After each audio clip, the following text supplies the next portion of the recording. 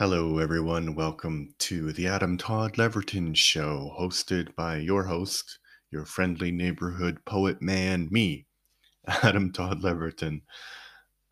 So no one listened to the first three episodes, so I don't have to worry about rebranding. But basically, I decided to change a few things in my life because I am almost 45 years old, and at this point, in if you're 45, you should really know what you want, and you should really know what kind of life you you want and you desire.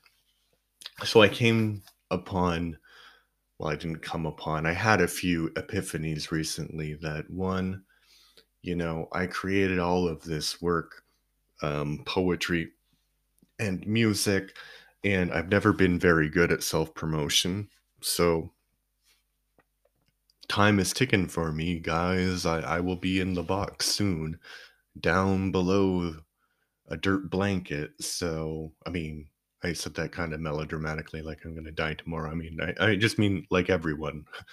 My mortality is limited. I don't mean that I have some kind of terminal illness or something. But anyway, I have all of this stuff, poems and music and a book that no one has ever read because I haven't promoted it. And why didn't I promote it?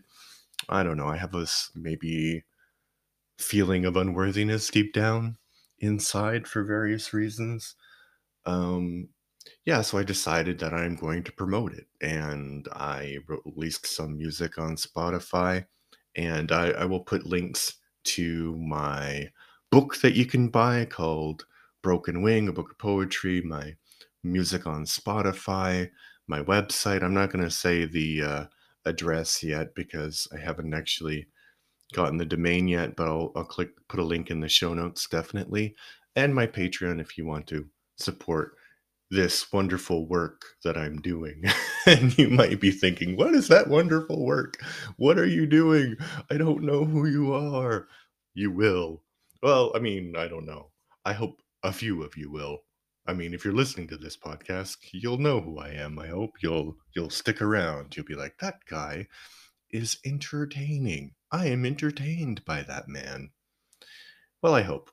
So, obviously, a podcast, me just talking about my work, is going to be a little bit boring. So, I thought I would also just try and do a daily update about my point of view on life. And you might think that's pretty arrogant. Who wants to know your point of view on life about different events? And I say, I am a unique person in the history of the universe, a unique entity. I am how the universe understands itself. Not just me, you too, because you're a conscious being and you are part of the consciousness of the universe. So, therefore, anything I have to say or you have to say is relevant. It's an interpretation of existence. So, wow, that was a pretty deep self justification, huh? So, yeah. So, this podcast is going to be me ranting about different things and also sharing a bit of my work and self promotion. It's going to be my opinions about stuff, my rants about stuff, and shameless self promotion. So I'll get to the shameless self promotion at the end. But today's topic, I'd like to talk about Jimmy Saville. uh I kind of heard a little bit about who he was when the scandal broke a few years ago, but Jimmy Savile is completely not in my consciousness as a public figure because I grew up in Canada and Jimmy Savile is was a BBC radio host and kind of media personality. He hosted Top of the Pops for like 50 years and he was a deeply eccentric man.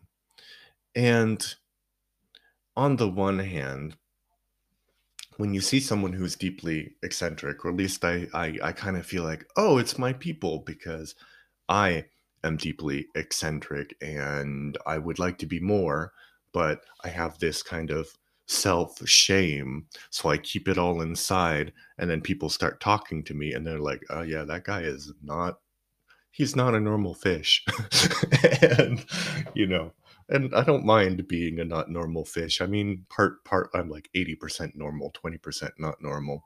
So, Jimmy Savile, back to the point, Jimmy Savile was this guy, and he was, like, bizarre, very bizarre, but yet he caught on with the British people, and he had this career for a very long time, and he used this career to put himself into positions where he could abuse people, and this abuse, like sexual abuse, this abuse was covered up by police and people in institutions. Like, the crazy part about him is that one, there's two crazy parts. Let's talk about the first one. The first crazy part is that he had all of this support from British institutions. Like, he was the director of a hospital with despite not being qualified, and he lived in a hospital, a psychiatric hospital for um girls with mental problems, like girls with mental problems, not like adults, girls with mental problems. And he lived there.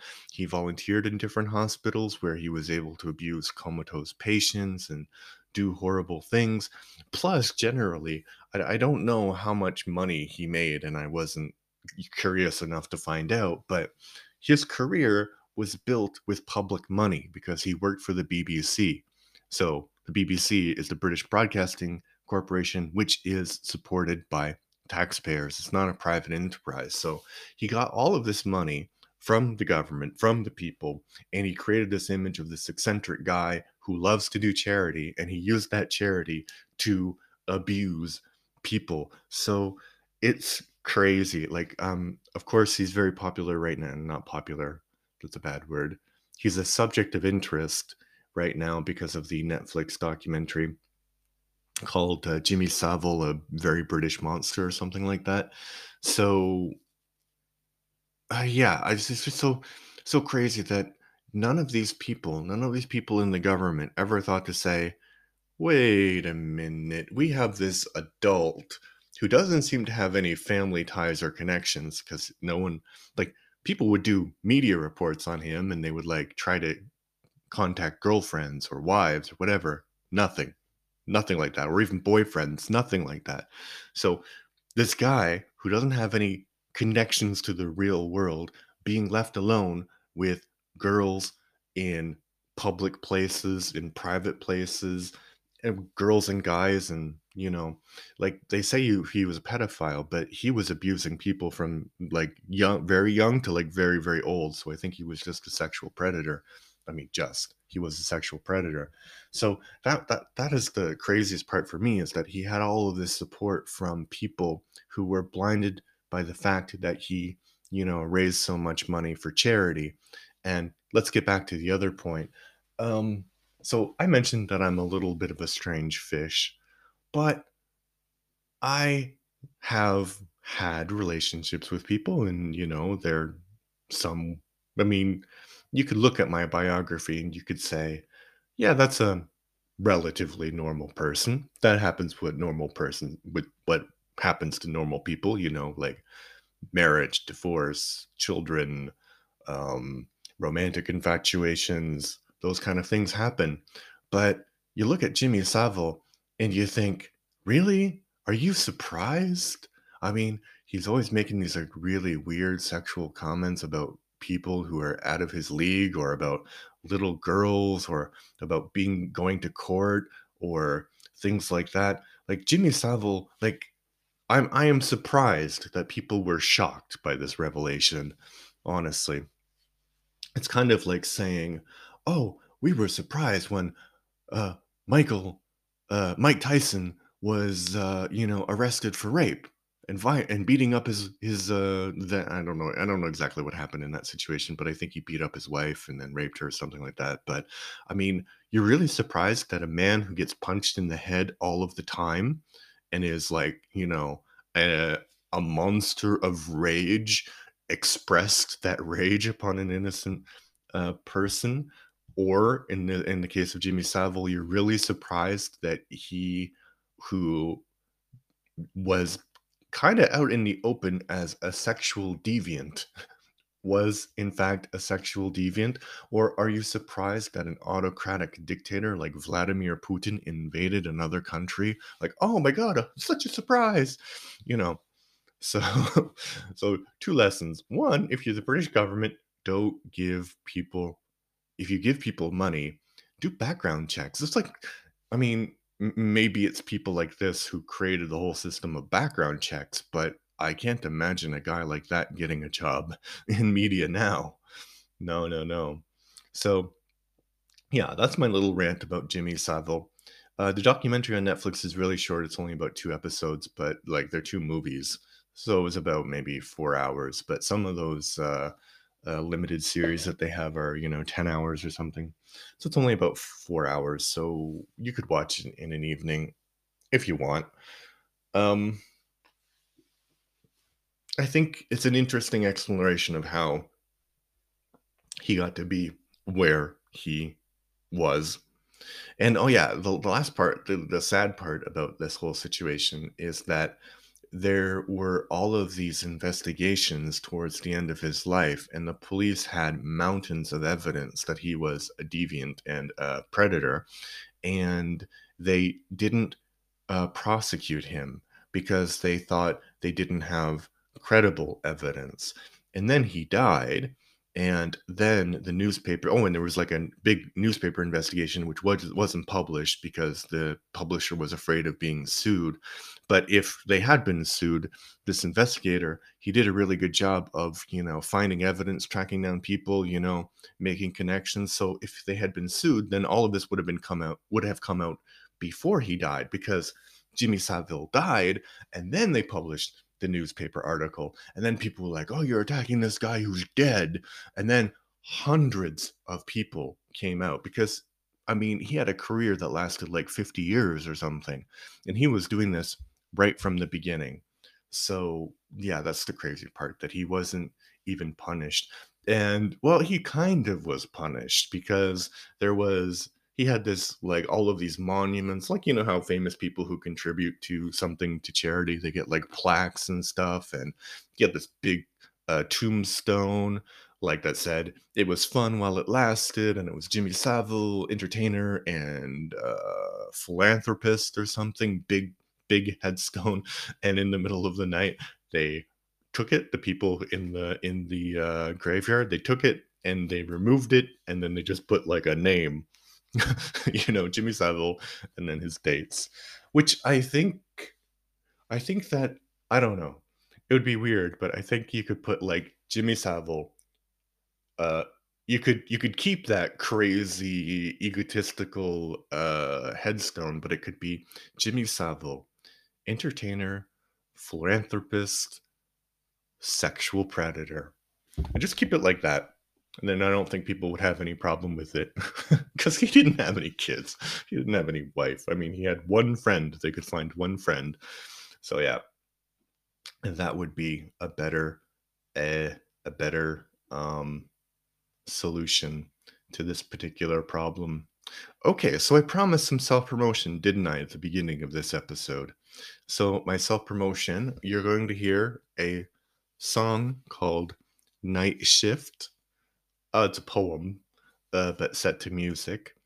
And the story behind it is that after I graduated university, I couldn't find good jobs. So I was working as a night janitor, and I was living with one of the great loves of my life.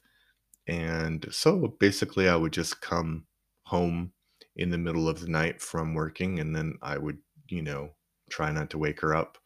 And that's what that's about. So you're going to hear that at the end of this episode. If you're curious, please go to Spotify and listen to my stuff. Um, you know, click the heart button, follow. And if you want to buy a copy of the book, Broken Wing, where the poem Night Shift is located, yeah, I will put a link to Amazon in the show notes as well. If you would like to sign up to the Patreon, I will put a link there. I forgot how much money it is, but it's a lot of money probably, but you get everything for free, like all of the music, all of the well, one book. Okay, I'm rambling enough, so I will see you tomorrow. Your friendly neighborhood poet man, signing off.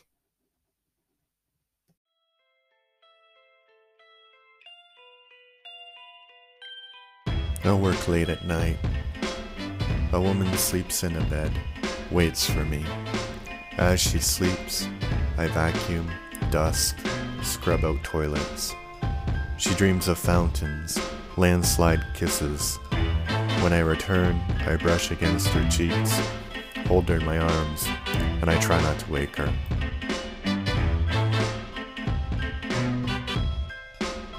I work late at night. A woman sleeps in a bed, waits for me. As she sleeps, I vacuum, dust, scrub out toilets. She dreams of fountains, landslide kisses. When I return, I brush against her cheeks, hold her in my arms, and I try not to wake her.